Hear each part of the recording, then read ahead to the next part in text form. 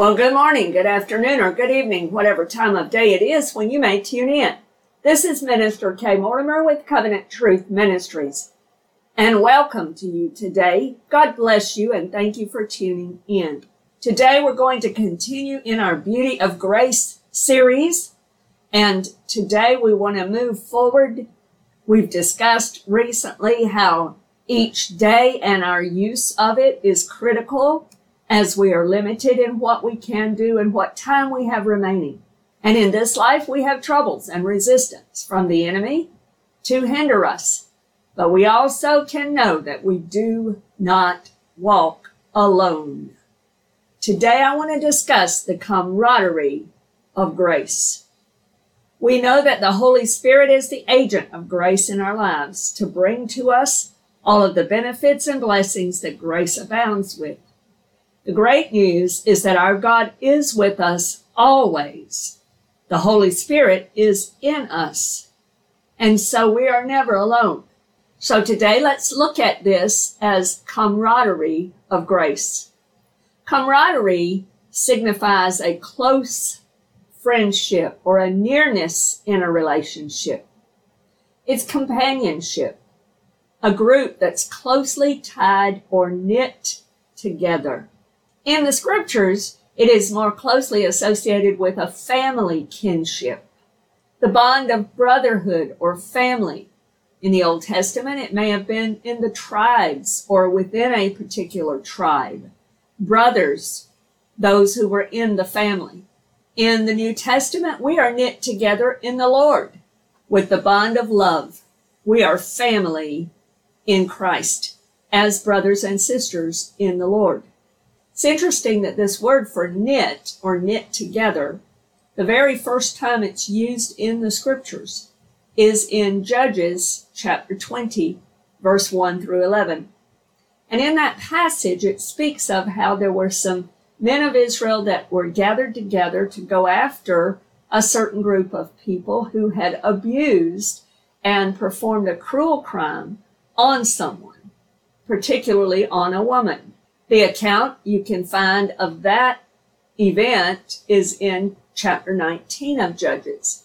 But in Judges chapter 20, the men of Israel are going to gather together to go and put away this evil and deal with these evildoers.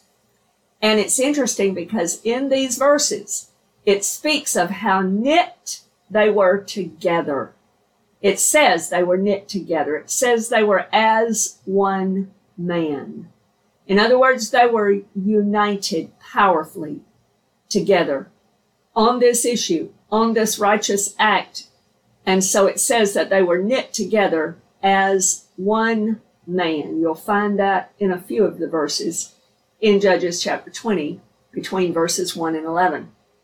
There's an Old Testament powerful example of such bonding and camaraderie, and it is between Jonathan and David. Jonathan and David had a close bonding of friendship. And I want to read a little bit about that in a couple of places here.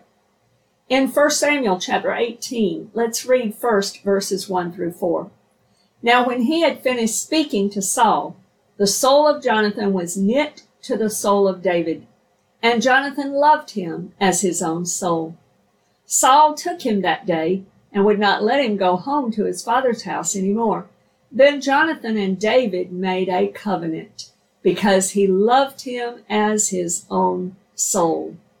And Jonathan took off the robe that was on him and gave it to David, with his armor, even to his sword and his bow and his belt. So here we see this bonding that happens in friendship, in godly, honorable friendship between Jonathan and David. Somehow, God just put it in their heart and made them, in a sense, almost like a soulmate, so to speak, but in a godly and honorable way. This was not anything sexual or evil. It was true friendship, bonding, and camaraderie. It was a deep, close friendship. In 1 Samuel 23, in verse 14 through 18, we see this love this camaraderie in action again between Jonathan and David. In 1 Samuel chapter 23, verses 14 through 18, it says this, "And David stayed in strongholds in the wilderness, and remained in the mountains in the wilderness of Ziph. Saul sought him every day, but God did not deliver him into his hand. So David saw that Saul had come out to seek his life, and David was in the wilderness of Ziph in a forest. Then Jonathan, Saul's son, arose and went to David in the woods and strengthened his hand in God. And he said to him, 'Do not fear, for the hand of Saul my father shall not find you. You shall be king over Israel, and I shall be next to you. Even my father Saul knows that.' So the two of them made a covenant before the Lord. And David stayed in the woods, and Jonathan went to his own house." So here we see David being hunted like a criminal, hunted with a price on his head, a bounty on his head by Saul. And David is having to flee, and he's having to hide out in caves and in the wilderness and in the strongholds. And Jonathan, his friend, the one who cared for him, his dear comrade, knew that David needed encouragement. And so he goes and he gives to David encouragement. And he lifts up his soul, saying, "David, don't worry about it. I know Saul's after you, but God's not going to let him prosper, because you will be king over Israel." So this is a beautiful picture of this kind of camaraderie. One who will love you in a deep, close relationship. One who will hurt when you hurt. One who will share your burdens. One who will care enough to act. Jonathan had already proven this to David once before, because he had warned him, confirming Saul's intentions to harm him. You can go back in the scriptures a few chapters earlier and see that, where Jonathan wasn't convinced that Saul was trying to kill David, but David knew it in his heart. And so they made a pact, and they proposed a plan to test that. And sure enough, Jonathan then had to realize and confirm that, yes, Saul's intentions were bad, and so they had to part, and they made a covenant when they did that. Jonathan then knows that David's on the run from his father, who's trying to kill him. And Jonathan finds David and strengthens him in the Lord. This is a true friend. This is what a comrade will do with a brother or sister. This is what a comrade will do with a true friend, one that they are closely knit together with. It's interesting, because I know in, say, the Army or in some of the military combat situations and other things, people can develop this camaraderie. When you're in an attack situation, in a hole with somebody, hiding out in a trench or whatever, you got each other's back. And you begin to bond together, and you develop that camaraderie. I remember years ago when I was a child, we would go and visit someone that my dad had been in the Army with and served with. And they stayed friends. They developed a camaraderie that maintained throughout all of their life. And even now, I've been able to reconnect with the family of that man and his wife, who have both now passed on. So a true friend, a comrade, will do what's best for one another. They'll care about each other. This is a beautiful picture of camaraderie in Scripture between Jonathan and David. Like these army buddies, will build close bonds when they're in the fire together. The Bible speaks of friends that stick close through thick and thin. In Proverbs chapter 17, verse 17, and in Proverbs 18, verse 24, it speaks of those who will stick with you through good times and bad. A brother, it even says, is born for adversity. In other words, they're going to be with you through hard times and good times. They're going to stick it out with you and care for you. In Christ Jesus, we find that he is that friend. He even calls us friend. In John chapter 15, verse 12 through 15, Jesus is speaking and he says this, "This is my commandment, that you love one another as I have loved you. Greater love has no one than this, than to lay down one's life for his friends. You are my friends if you do whatever I command you. No longer do I call you servants, for a servant does not know what his master is doing. But I have called you friends, for all things that I heard from my Father I have made known to you." So Jesus, even here, says, you're not just my servant, you are also my friend. Reminds me of Abraham, who has been known and called in the scriptures as a friend of God. A friend, a true friend, is someone who will share God's heart, who will care for God's honor and for his pleasure, and who will stick with the Lord through the hard times he may go through. Jesus was that friend for us, and he says that we now have the privilege to be a friend of God. Jesus proved his love for us, even to the point that he loved us to the death. He paid our sin debt in our place so that we could have life in him, everlasting life with him forever. Now in Christ, we have camaraderie with the Lord, but also because of the Holy Spirit and in the brotherhood or family of believers, the family of the household of God. In the Holy Spirit is in us, and we have that camaraderie. In John chapter 14, verse 15 through 18, it says this, "If you love me, keep my commandments, and I will pray the Father, and he will give you another helper, that he may abide with you forever. The Spirit of truth, whom the world cannot receive, because it neither sees him nor knows him. But you know him, for he dwells with you and will be in you.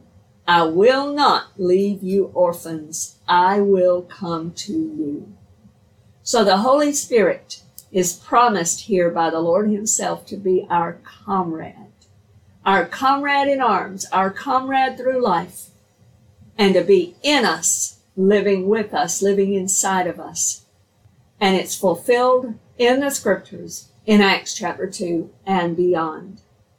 It's interesting that Acts really does not have an ending to its story or its account.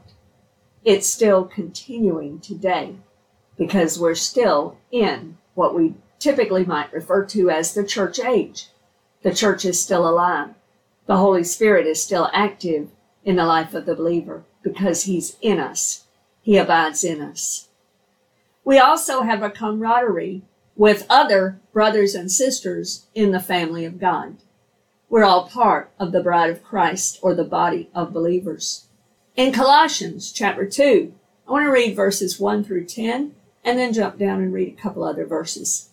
"For I want you to know what a great conflict I have for you and those in Laodicea, and for as many as have not seen my face in the flesh, that their hearts may be encouraged, being knit together in love, and attaining to all riches of the full assurance of understanding, to the knowledge of the mystery of God, both of the Father and of Christ, in whom are hidden all the treasures of wisdom and knowledge.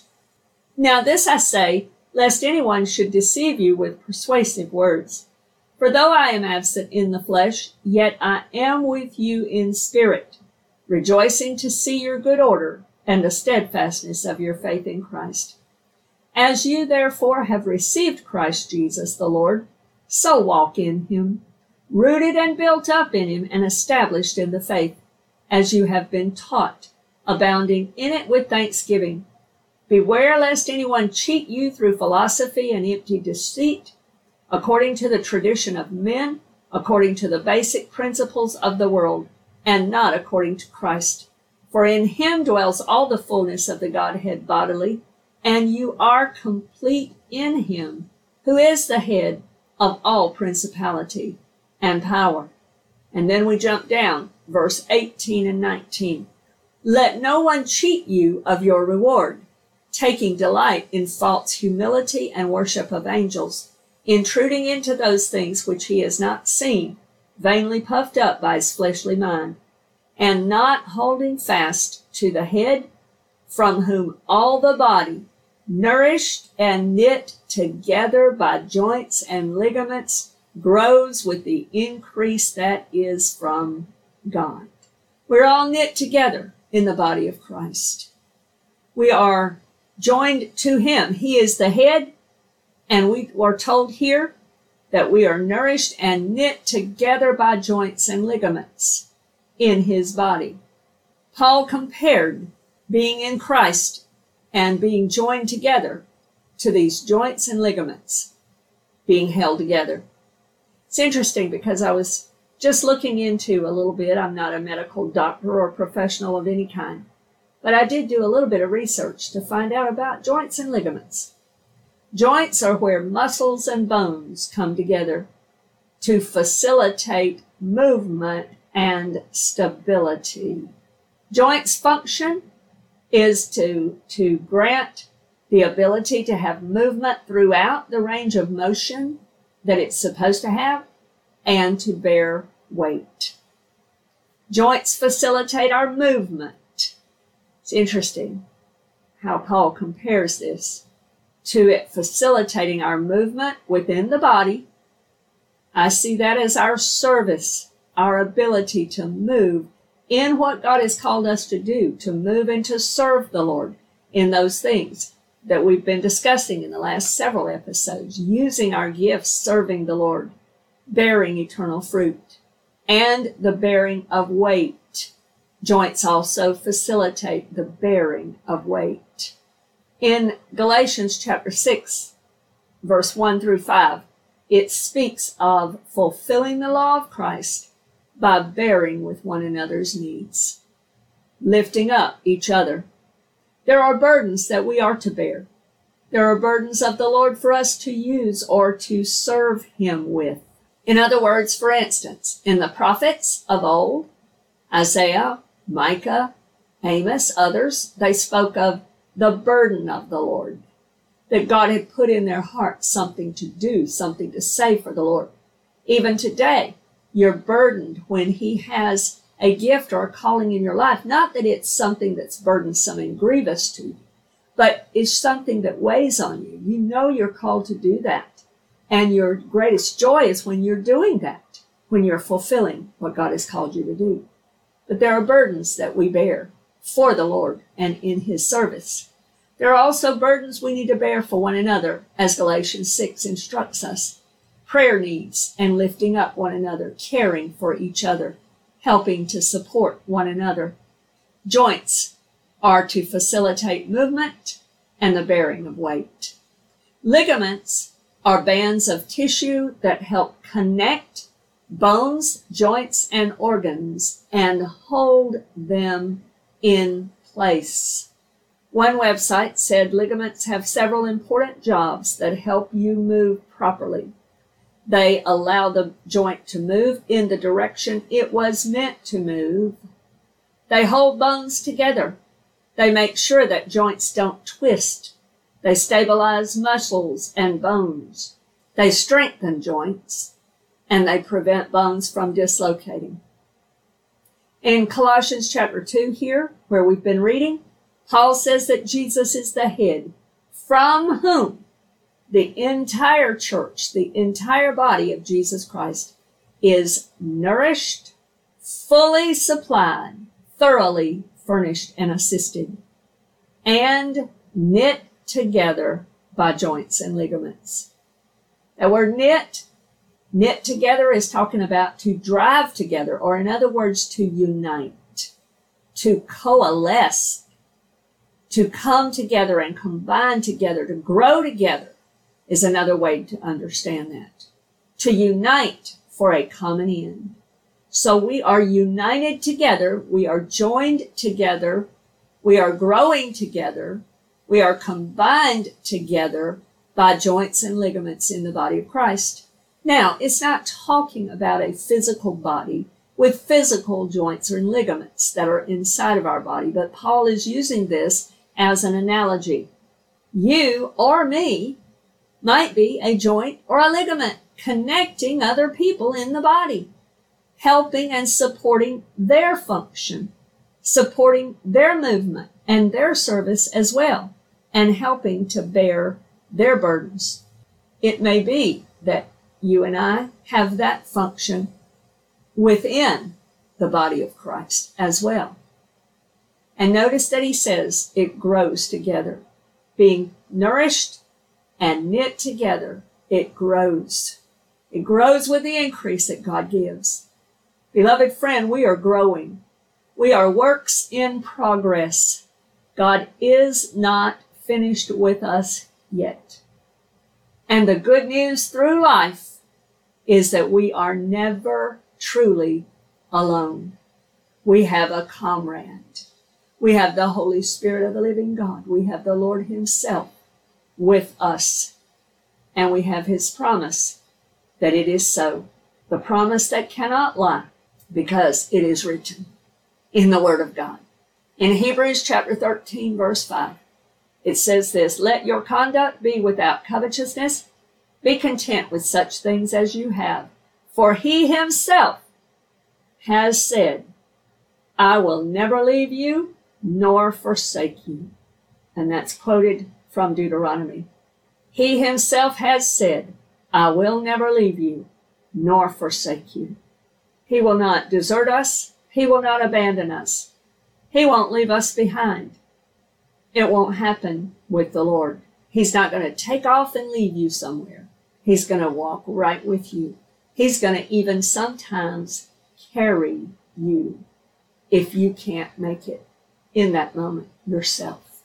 Praise God that he is that faithful to us all. Hallelujah. And I want to draw to a close by looking at two final verses. One is in the beloved Psalm 23. And I want to read verses 4 through 6. Yea, though I walk through the valley of the shadow of death, I will fear no evil, for you are with me. Your rod and your staff, they comfort me. You prepare a table before me in the presence of my enemies. You anoint my head with oil, my cup runs over. Surely goodness and mercy shall follow me all the days of my life, and I will dwell in the house of the Lord forever. Even through the darkest of all valleys, you and I are never alone. The Lord is with us. He doesn't forsake us or leave us when we're gray-headed and old. He doesn't forsake us and leave us when it's scary, when it's dark, or when it's foggy and we can't understand what's going on. He never leaves us. He's with us even through the darkest of all valleys. And then I want us to also consider Lamentations chapter 3, verse 21 through 23.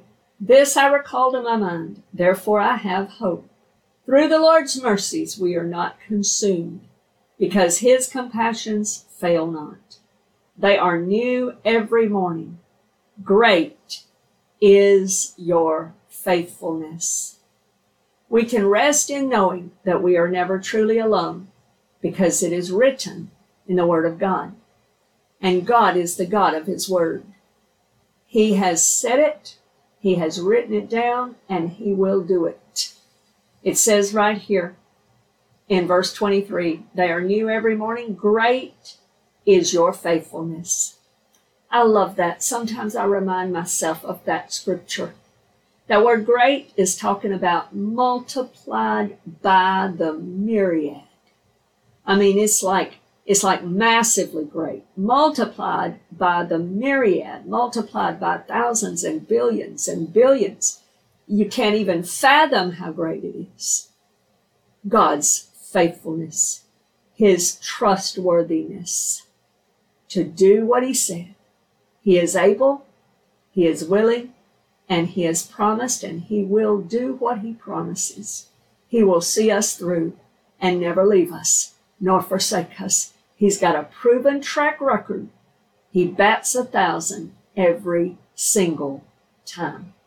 Praise God for his promise and his proven track record of faithfulness, that he is with us through it all, never leaving us, never forsaking us. He supplies for us the camaraderie of grace. He is always our comrade through everything in life. And even as we read in Psalm 23, we will walk through this life faithfully because God is with us, and then we will dwell in the house of the Lord forever, with him forever. Praise God for the camaraderie of grace. I pray that this has been a blessing to you, and Lord willing, you can join us again for future messages and episodes of our Beauty of Grace series. God bless you today in Jesus' name. Amen.